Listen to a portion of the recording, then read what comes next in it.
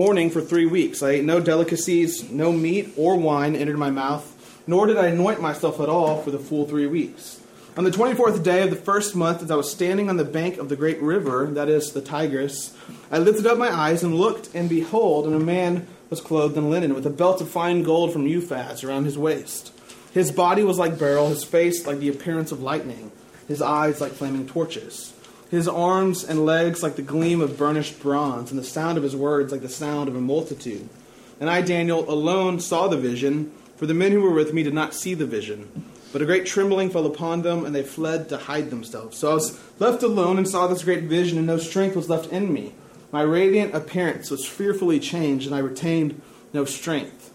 Then I heard the sound of his words, and as I heard the sound of his words, I fell on my face in deep sleep with my face to the ground. And behold, a hand touched me and set me trembling on my hands and knees. And he said to me, O Daniel, man greatly loved, understand the words that I speak to you, and stand upright. For now I have been sent to you. And when he had spoken this word to me, I stood up trembling. Verse 12, then he said to me, Fear not, Daniel, for from the first day that you set your heart to understand and humbled yourself before your God, your words have been heard, and I have come because of your words. The prince of the kingdom of Persia withstood me 21 days, but Michael, one of the chief princes, came to help me, for I was left there with the kings of Persia. And I came to make known to you so that you would understand what is to happen to your people in the latter days, for the vision is for the days yet to come. So there's where it gets weird there in verse 13 and 14. So Daniel's been praying, okay? Daniel is in Babylon, now in Persia rule. And he has been praying, and he has had this vision come to him, which often happens to Daniel. He's been praying for understanding. And the first day he's praying, says this messenger angel, God has dispatched an angel to come give him understanding for what's happening. On his way, Daniel's angel, his messenger, gets in some trouble, okay? Encounters some kind of spiritual conflict with what's termed here in verse 13 and 14, the prince of the kingdom of Persia, prince being a Hebrew word here for this kind of spiritual being.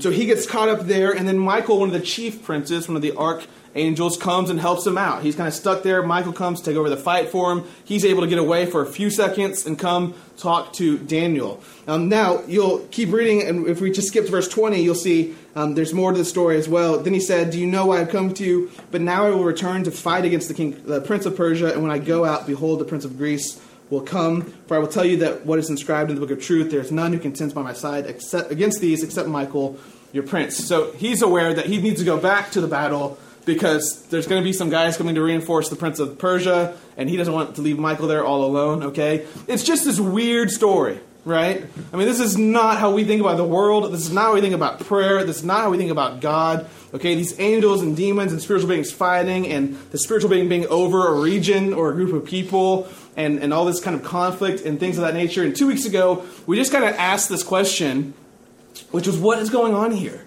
What kind of world does the Bible envision you and I to be living in?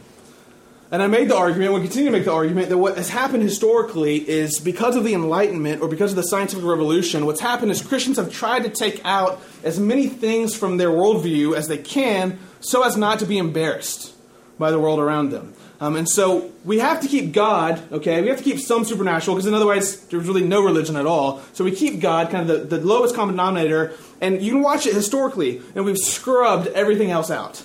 Right? I mean, we don't talk about angels, we don't talk about demons, we don't talk about all these kind of things. It's just embarrassing, right? People look at you weird if you start ascribing things to angels and demons. I mean, if you ever, imagine being in your workplace, be like, I've been praying for 3 weeks for my grandmother to get healed. She's not being healed. I guess the angel that was going to come heal her has been in this battle with the Prince of Australia, okay? And they're over there fighting. And then the Prince of Canada, God hates Canada, comes over and they're battling, okay? I mean, you look like a fool. People would be like, this is not how the world works, right? But this seems to be the picture that Daniel's painting here in the book of Daniel. And so we look through this theme of spiritual beings throughout the Scriptures. It seems to be a pretty consistent element throughout the Scriptures, both in the Old Testament and the Gospels, in the New Testament epistles, the letters. I pointed out, at a certain point, you've got to get over the fear of looking silly to people, right? I mean, if you're a Christian, you believe that a young Jewish man who died is God. Has been alive for about 2,000 years. He's still alive right now. Though he's not with us, we can't touch him and see him. I mean, eventually, you've just got to get over the fact that some of what you believe is a little silly to the world, right? It's not something that's just like, oh, this is plain truth, obvious to everybody. At some point, you have faith, right? At some point, it's been revealed to you by the Spirit. At some point, you just embrace the mystery. I mean, the Trinity. You believe in the Trinity. Try explaining that to somebody, right?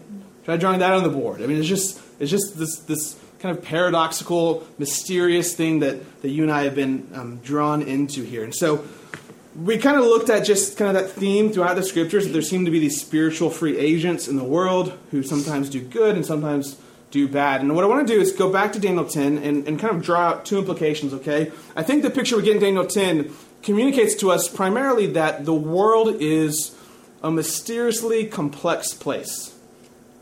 Perhaps far more complex than we often imagine it to be. So I think even science would communicate this to you, right? I mean, I'm no scientist at all, so I'm not even going to try. But if you look at kind of like advanced physics and stuff like that, I mean, you'd be aware that scientists even tell you, I mean, the world is just weird, right? Quantum mechanics and general relativity and quarks. Is it quarks or quirks? There's all kinds of quirks. Yeah, there's all kinds of weird things that happen in the universe that we're just like, that's weird. We would never guess that would be there. I'm told that an atom is made up mainly of space. And so I've read before that if you were to take out all the empty space in the entire universe, all the actual physical matter of the universe could fit inside a sugar cube. I mean, it's just kind of all space, but we're sitting on it and it's there. And the universe is just a weird place, right? I mean, with all of our science, we still just don't, it just still seems odd to us, the way everything works. And the world is just this mysterious and complex place. And the Bible is just kind of backing that up, right? I mean, there's just more happening that you and I can see and that we can measure and we can observe.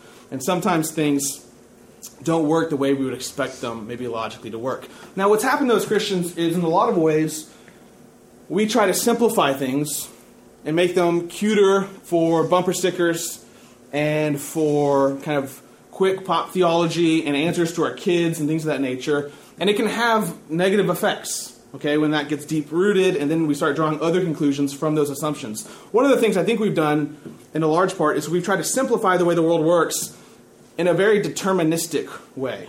So we've tried to, again, when you scrub out everything, and there's just God, and there's just us, and then you even kind of take us away from the picture, we start to think the world is the way it is simply and solely because of God. And a lot of times we do this to try to protect God's power, His sovereignty, okay? And so you'll see this in, again, things we say to each other, right? Everything has a reason. Everything has a plan, okay? We kind of imagine sometimes the world around us as being solely and wholly caused by God. This is the exact world that God imagined in this exact moment, and this is what He wanted, so this is why it's here, right? Now, again, the world of the Bible is going to say, well, it's a little bit more complex than that. There are a whole lot of other free agents in the world doing things, influencing the world that we experience. In fact, the whole narrative of the Bible makes no sense if there's not some kind of struggle or conflict in the world.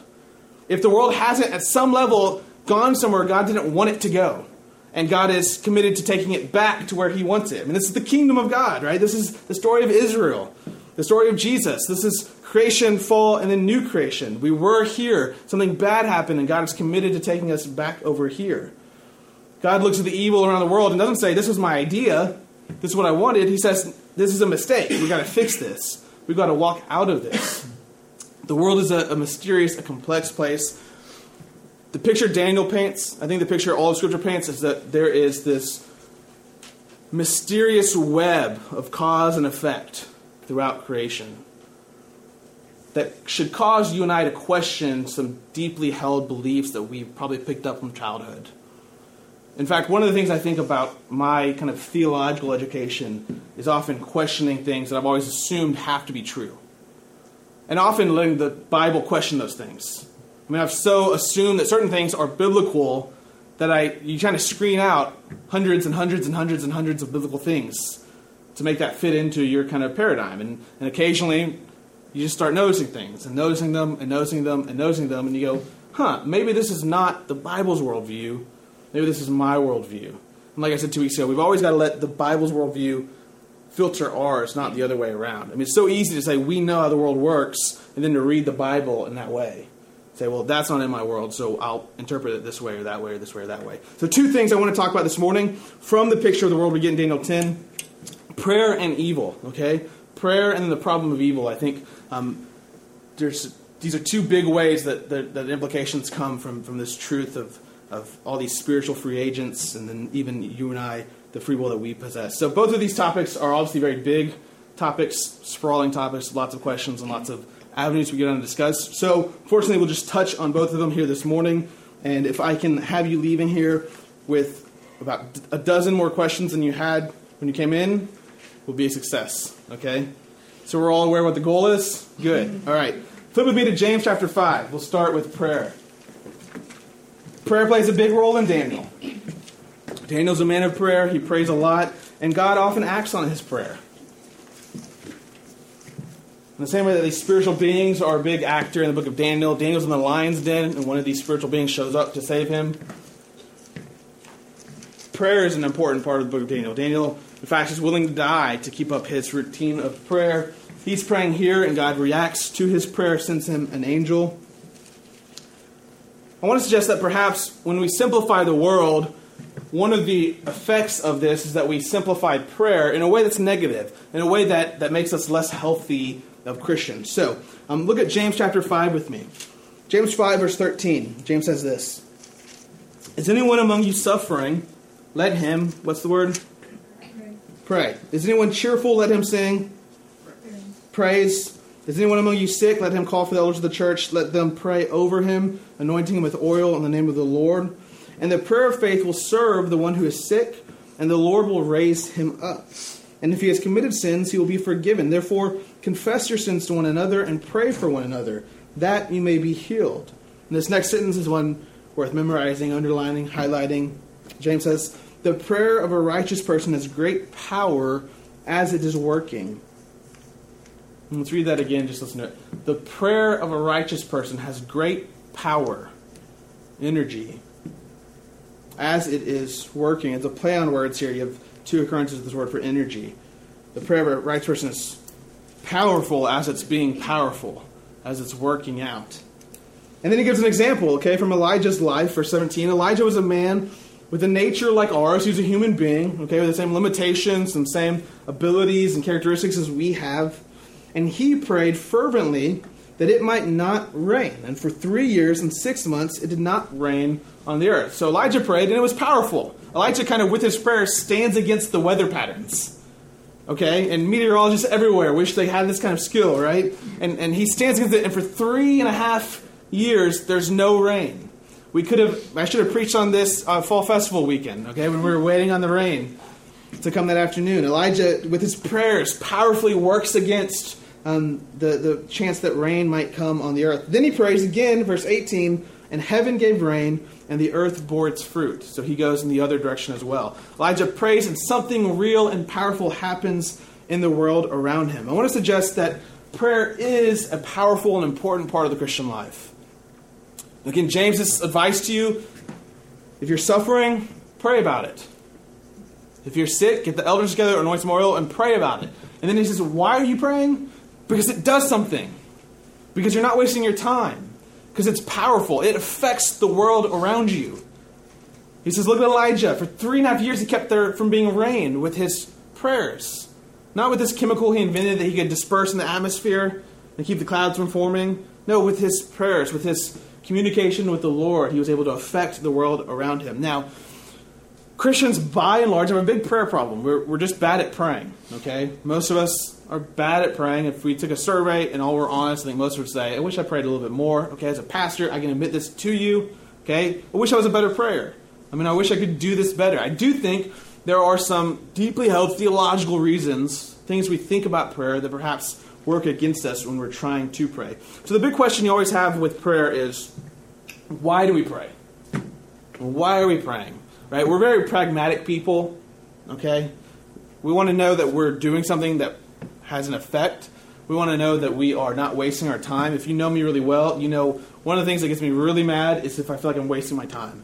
If I'm somewhere and I don't understand why I'm there and what it's contributing to the world around me, then I just get so upset. I'm like, I could be doing 1,000 other things. All I can think about is the to-do list. I just run down through my mind, this and this and this and this and this and this. It just frustrates me, right? And sometimes when I'm praying, that's the narrative running through my mind. And I'm spending 30 minutes in prayer in the morning. I mean, the voice in my mind is going, man, you could have knocked off these three things. You're bright, you're sharp in the morning, and instead you're talking to the wall. This is not accomplishing anything. Right? I mean, I could be more effective for God sending this email and sending this text and doing this and doing that and doing this and doing that. What's it doing? What's it accomplishing? What am I getting out of this? Is this time well spent? Is this an investment well spent? Well, the scriptures would say yes. I mean, very much yes. No, with no question. No strings attached to it. But we have a hard time understanding this. Now, the answer to what does prayer do? Why do we pray? Has tended to historically fall on one of two ends of a pendulum, of a spectrum. On one end, you have people who say that prayer changes us. The purpose of prayer is for our minds and our souls and our hearts and our ways of living. It affects us. And then on the other end of the pendulum, you get people who say, no, prayer affects God, right? It changes God's mind. It changes the reality of the world around us. And people bounce back and forth. Both sides have good points and have scriptures behind them and things of that nature. As with most pendulums, I think the truth is probably somewhere in the middle. I think there's probably some validity to both of these points here. Prayer does transform us. I think prayer effectively transforms us. In much the same way, I don't know if this ever happened to you, but you learn a new word, and then later in that week you hear that word like 5 times. Like, wow, I can't believe I've never heard that word in my life before until the week I learned it, and now I'm hearing it everywhere. Well, chances are you're probably just noticing it more, right? I mean, now you know the word, and so you're not screening it out of your vocabulary when you're listening to people talk. If you're like me, this is how prayer works sometimes. I'll be praying about something, about a situation, and all of a sudden I'm noticing that more. All of a sudden I'm more sensitive to that situation. A lot of times, prayer ends up moving me to do things. So I'll be praying for this person, and an idea will pop up. This is how I can help.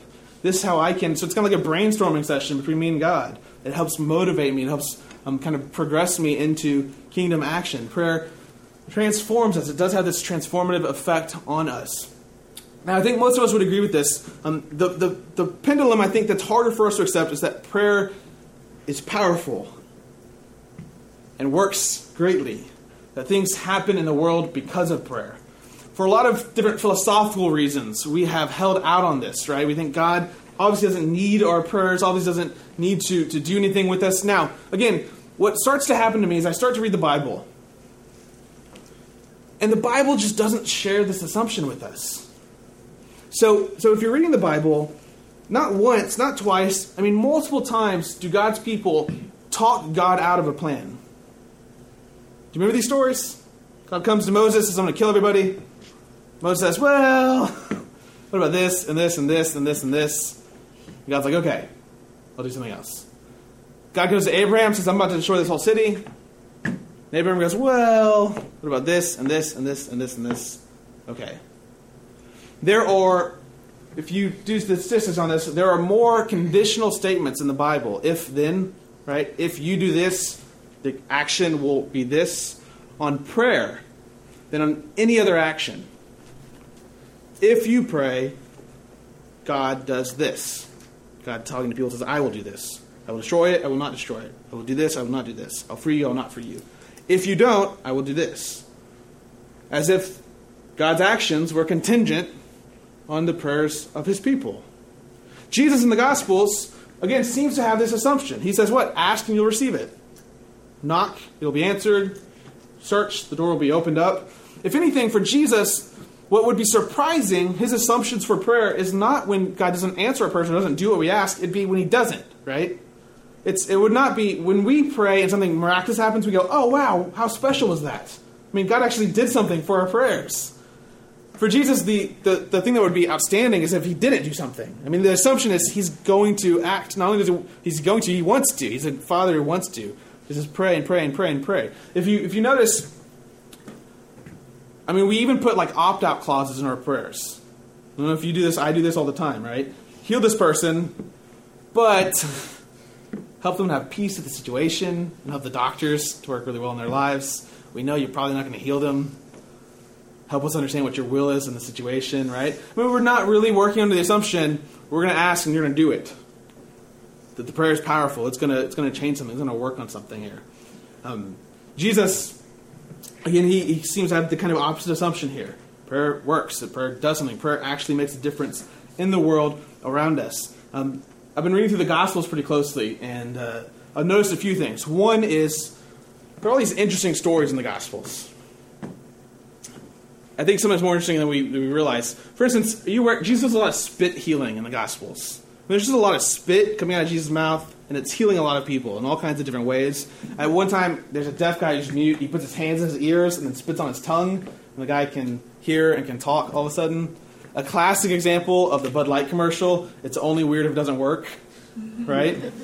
So if you're blind and mute, or if you're mute and deaf and I put my hands in your ears and spit on your tongue, and all of a sudden you can hear and talk, we forget about it, right? We move on. If it doesn't work, it just got really weird. What is going on here? Right? Jesus is healing people. We'll look at a text today, and we'll see some more of this kind of spit healing, as I affectionately term it. But in one story, Jesus comes up to someone, and that person asks Jesus to heal her daughter. And Jesus says, I'm not going to heal your daughter. You're a Gentile. Kind of a harsh statement. Kind of rude, maybe. We think that's not very polite. He's not from the South. You should make up a lie. Passive aggressiveness, okay? You don't just say no to somebody. Well, I would, but I have a doctor's appointment. I can't right now. Jesus says, no, I'm not going to do this. And the woman argues with him. Remember this? She talks him out of it. She says, well, why not? He says, well, because I'm here to feed the dogs. Or I'm here to feed my people, the Jews, and you don't give the food to the dogs. She goes, well, don't even dogs sometimes eat the crumbs on the floor? And he just goes, all right, you got me. And heals him. Right? I mean, it's a very similar picture to what you see in the Old Testament, where someone is talking to God and is able to seemingly affect the future. Is able seemingly to, with their prayers, change something in the world around them. So when it comes up to Jesus, God in the flesh, Jesus apparently has a different idea for what he's doing at that moment, but listens to her. She influences, has some say-so, and he responds to her. He gives her something that he apparently wouldn't have otherwise given her. Prayer seems to have this real ability to influence and transform the world. I think you see this throughout the Scriptures. Now, we have a hard time understanding how this works, okay? Again, we know God is all-powerful. God is outside of time. God understands everything that's going to happen. It's hard for us to imagine how we could, with our prayers, in any way affect the future, in any way affect what God has laid out for us. I'd like to suggest this morning that the way it works is much like the free will we've been given with our physical bodies, okay? That the way God set up the universe to work, prayer works in a sense as our ability to influence the spiritual level of reality. It's a way for us to exert power on kind of the spiritual realm. We have some say-so in the world. In the same way that you have say-so with your body. So if you see someone hurting in front of you, you have the ability to intervene in that situation. God's given you the ability to create something, a new situation in the world, to go with him towards the kingdom or to go away from him, away from the kingdom. In the same way, I think prayer works. God has, in some mysterious but powerful way, given us the ability to, with our assent, with our communication to him, influence, to be able to allow him to do certain things. So Walter Wink, who is this remarkable scholar, says this about Daniel 10. He says, the point here in Daniel 10 seems to be that Daniel's intercessions have made possible the intervention of God. Prayer changes us, yes, but it also changes what is possible for God. Daniel's cry was heard on the first day. It opened up a window for God to act in concert with human freedom. It inaugurated war in heaven. Again, we get nervous saying that things have made it possible for God to do certain things. At one hand, we want to hold on to this truth that God is able to do whatever he wants, right? But the world we live in is a world where God has given agency to others to exert say-so in his world, for good and for bad. It appears that prayer is one of these ways. It's one of the tools he's given human beings to exert say-so, in just the way that you can use your time and your money and your resources. Which is why Jesus says, pray and pray and pray. And even though God wants to give you stuff, pray like he didn't. Like he's this judge that doesn't want to listen to you. And so you just keep throwing rocks at his window. He says, pile up prayers. Use all the spiritual energy you have. Again, as if it's needed in the world. So we would say this morning. Christians have a moral responsibility to pray. We have a moral responsibility to pray. For us not to pray would be for us not to use the resources God has given us to work for his kingdom. In the same way that if we see something evil happening around us, we're called to go intervene. We're called to go do something, respond in some way, bring God's will on earth as it is in heaven. In the same way, you and I are called to pray, to influence that kind of spiritual say-so. It's a moral obligation, meaning that if we don't do it, we should feel guilty. We should feel like we have not participated in the responsibilities given to us. This week, a friend called and said they had a kind of urgent prayer request for their family, and right at that moment, I stopped everything I was doing and I prayed for them. The reason I prayed, do you want to know why? It's a really holy reason. It's because I would have felt guilty if I didn't pray. I mean, a few days later, I would have felt guilty. But not guilty because I had lied to them or anything like that. Right? I've done that lots of times in my life. Doesn't make me feel guilty. Guilty in the sense that I actually believe my prayers can do something. And in the same way that I'd feel guilty for not giving someone a dollar bill and saying, I hope you get fed, I'd feel guilty for not praying and saying, I hope the situation works out. God has given you spiritual say-so. You have a moral obligation to use it, to pray, to talk, to ask, to intercede. Walter Wink says, history belongs to the intercessors. Who does history belong to? It's the ones who get God's attention. It's the ones who pray to Him. Who say, your will be done on earth as in heaven. Again, we like to imagine, of course God's will is being done. It's God. How can His will not be done? But the whole story of the Bible presupposes that at some level God's will is not being done. That's why Jesus says, pray for it to be done. He gives us this tool of prayer. Prayer, James says, works powerfully in the life of a person who's righteous, who's been given this kingdom say-so and ability to influence what happens in the world around them. Flip with me to John chapter 9. I think not only does recognizing that the world is a little more complex than we have once realized it was, maybe influence the way we pray, but I think it also influences the way we have to think about evil and the problem of evil.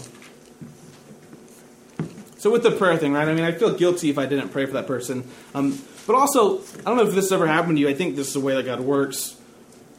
Oftentimes, not oftentimes, but occasionally I'll wake up during the middle of the night and feel like I need to pray for somebody. And I stop and I pray for them. Sometimes I find out later something was actually happening in that moment, right? I think the Spirit was waking me up to pray for them, to be able to help them in some real sense. If all that prayer does is change me, that can wait till 8 in the morning. Does that make sense? I'm not going to be praying in the middle of the night. But if I think there's something real about prayer, I guess I'm losing some sleep tonight. Something for me to do. There's another joke out there that says everyone wants a charismatic friend when they're in hospital. Right? The whole prayer just changes you works great until you have cancer and you want to find some people who actually think they can actually change reality with their prayers and have them start praying for you. You get a whole new robust view of prayer when you actually need God to intervene in a real way in your life. So the problem of evil, I think, is a real thing for Christians that we need to address if you're not familiar with the problem. An all-good God who's all-powerful, yet there's evil in the world. How does that work? It seems like one of these three things cannot be true. If God is all-powerful, He can do whatever He wants to do, and He desires to always do good, then why is the world so messed up? Why is He sat on His hands when He can do good, and apparently He wants to do good? But yet He's not doing good in the world around us. There's all this evil out there. If there's any one thing that would keep me from faith, it'd probably be something in this realm. I think it's a real significant problem. I think it's not something that you and I should take lightly. I think it's something that should trouble us and keep us up at night. I was reading a history of war book this week and came across this quote, which was, if an evil God decided to turn human history into this horrible laboratory to test the limits of human violence without having us go extinct, He couldn't improve upon the 20th century. In the world wars, the genocides, probably the bloodiest century in history, right? I mean, it's easy for us to go to sleep in Sugar Land, Texas, and forget the world is an awful place most times. There's a lot of real evil in the world. I mean, it was not long ago that the civilized world watched the Holocaust. I mean, this was not very long ago. If that doesn't make you squirm a little bit and wonder, okay, what's going on with God and what's going on with His goodness and His power? I mean, I don't think you've really absorbed the problem yet. I think this is a real issue we have to deal with. Now, again, we simplify the world in all kinds of different ways, and I think it causes us to come up with some wrong answers to the problem of evil, to why bad things happen in the world, why kids get cancer, why people are born with deformities and disabilities, and those kind of things. John 9, I think, is a great passage for us to talk about this, and then explore, again, maybe some truths come out of Daniel 10, particularly because John 9 is often interpreted, I think, in the wrong way. And so we'll circumvent that. I'll subvert that here this morning. John 9, we'll pick up in verse 1 here. This is Jesus. Again, get ready. Some spit healing coming your way, as promised. 9:1. As he passed by, he saw a man blind from birth. A little baby boy born blind. His disciples asked him, Rabbi, who sinned, this man or his parents, that he was born blind?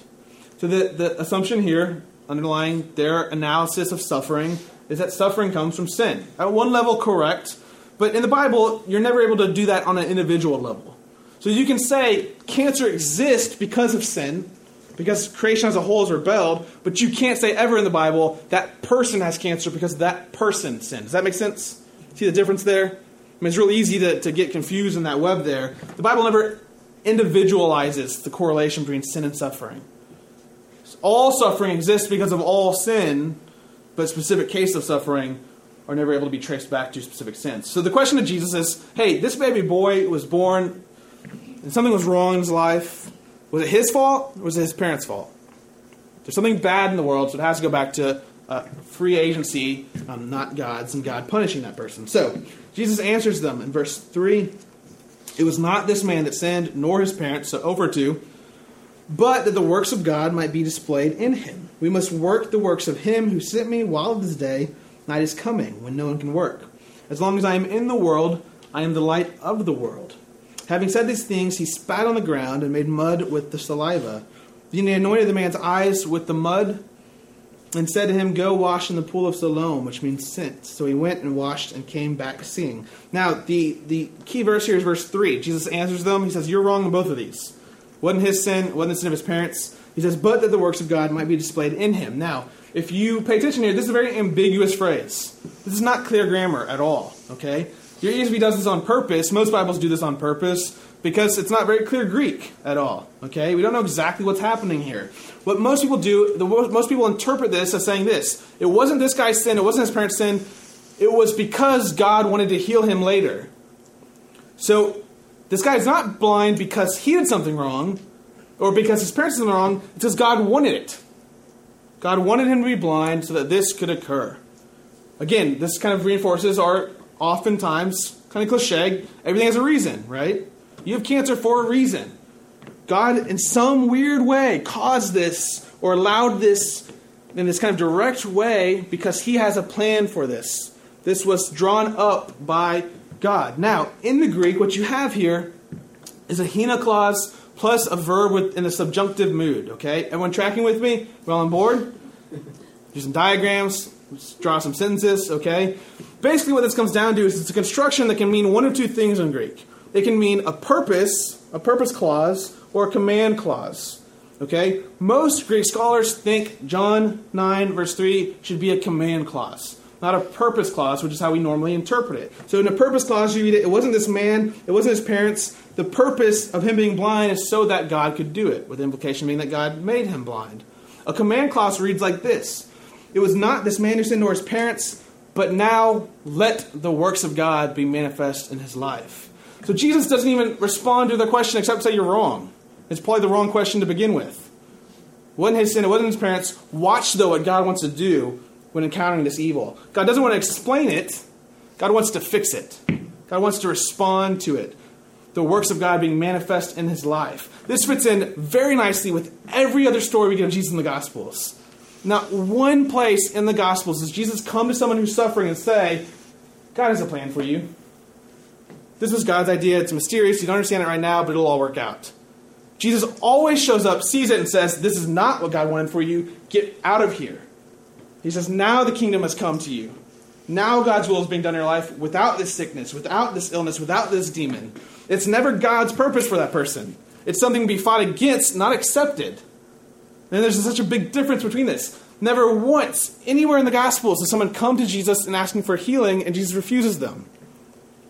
It seems it's always Jesus' will to heal, to fix it when it's wrong. Never once is he okay with it being like that.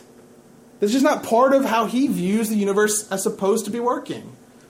There are two places where you could kind of make the argument. One with a Gentile woman who ends up arguing her way out of it. Then two here. People say, well, look here. He says, God did that. Again, I think, take a couple Greek classes, come back. You're making a big theological jump here from this one verse. Doesn't fit in, I think, with the rest of Scripture. So, the problem of evil, which I think is a real problem, I think we've got to struggle with this. I don't think it's a problem concerning the character and nature of God. In a complex world, it's not always easy to have a one-on-one correlation between cause and effect. Oftentimes, what we've done to try to protect God's power is we've attributed bad things to him. We've said, well, God's the cause of this because we want God to be in control. When in fact, I think the Scriptures would pretty consistently say evil is the cause of that. Sin, rebellion, Satan, things not God are the cause of that. God's character has been fully revealed in his Son, Jesus. For Jesus and for the early Christians, evil wasn't a problem that they had to contemplate or moralize over. It was something to be revolted against. It was something to be fought against. Evil was not a reality they tried to explain. It was a reality they tried to eradicate. That they assumed was there for a variety of different reasons and worked against. But never once, anywhere, do you see someone going, I guess this is part of God's plan. The whole point of the entire Scriptures is it's not part of his plan. He didn't want it at the beginning. He doesn't want it at the end. And everywhere we see him working, he's working against it. This plays itself out in really pastoral, practical ways. No kid with cancer. Most of the things Christians say to him assume God gave him that cancer. And they sound really nice. And they protect God's power. I mean, they never make us question that God's in control of every little detail of our lives. And we don't notice this, but it keeps me up at night. But God wants the little boy to have cancer? No wonder the kingdom's taken so long. God can't figure out among himself what he wants. Jesus is working against cancer. The Spirit empowers healings as well. But the Father apparently thinks it can be a good idea in some cases. I mean, you have this really confused Trinity who's not able to figure out what direction I should be going in. In the Bible, God is wholly committed to eradicating his world of evil. There's one direction that the triune God takes. He has one plan. He has one goal. He doesn't go back and forth on himself. I mean, we shouldn't let this problem of evil malign God to where now you have this God who's morally deficient. Why? Because the universe is a complex place, people. There are all kinds of free agents that contribute to all kinds of things in the world. It's not easy to pin it down, and we shouldn't start second-guessing things about God's character. We should see God revealed in Jesus, see the direction of him moving in the Scriptures, and go, this is where God's going. I need to jump on board and go this direction as well. I mean, this is the book of Job. I think we misinterpret Job in the exact same way. The point of Job is not that God's in control. God gave Job these problems, and Job needs to shut up about it. The point of Job is that God's working it out. God's wise enough to figure out the solution.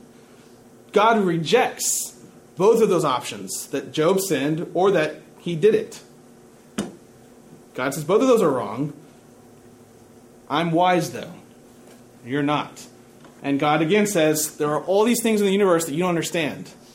He doesn't say you don't understand me. He says you don't understand the Leviathan. You don't understand the stars. You don't understand the seas. I'm the one battling all these evil things in creation. So let me figure it out. He says, trust my wisdom. The book of Job is not about sovereignty. It's about wisdom. And God emphatically rejects the solution that he's the cause of the problem or that Job's sin is the cause of the problem. God says, don't question it because there's a lot of things involved.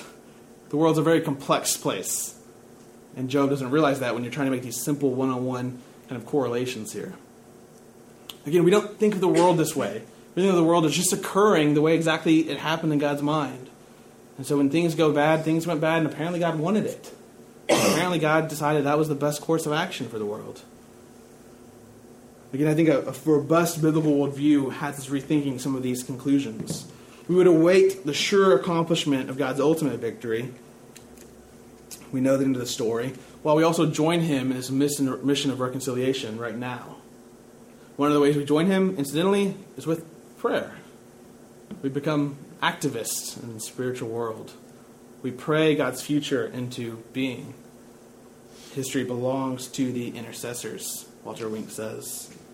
So in Daniel 10, and really in the whole book of Daniel, you get this world that's different from our world. And perhaps our world is a little bit more complex than we've often imagined it. And perhaps prayer is more of a moral responsibility than we've sometimes imagined it. And perhaps evil is more complex than we've imagined it. I mean, the problem in the evil, I would like to suggest, is not in the character or nature of God. It's in the complexity of the universe. The problem is that we can't always figure out where things are coming from, why they're there. What we do, though, is realize what God's heart is towards evil and join him in that. There's no duplicity in the heart of God, though. He's against what's wrong in creation. He's fighting against it from the first chapter of the Bible to the last chapter of the Bible. And so we see Jesus bringing the kingdom, praying for us, inviting us to pray for the kingdom to come. We see Jesus working out the kingdom, and we see him calling his disciples to work out the kingdom as well. We don't live lifestyles of resignation. I mean, we used this language in the past. We live lifestyles of revolt. We don't just sit back and go, I guess this is how the world has to be. We go, no, I'm going to pray a different world into existence. I'm going to act a different world into existence. With the say-so that God has given me, I'm going to join him in his heart for the kingdom to be accomplished and present here on earth as it is in heaven. Will you pray with me?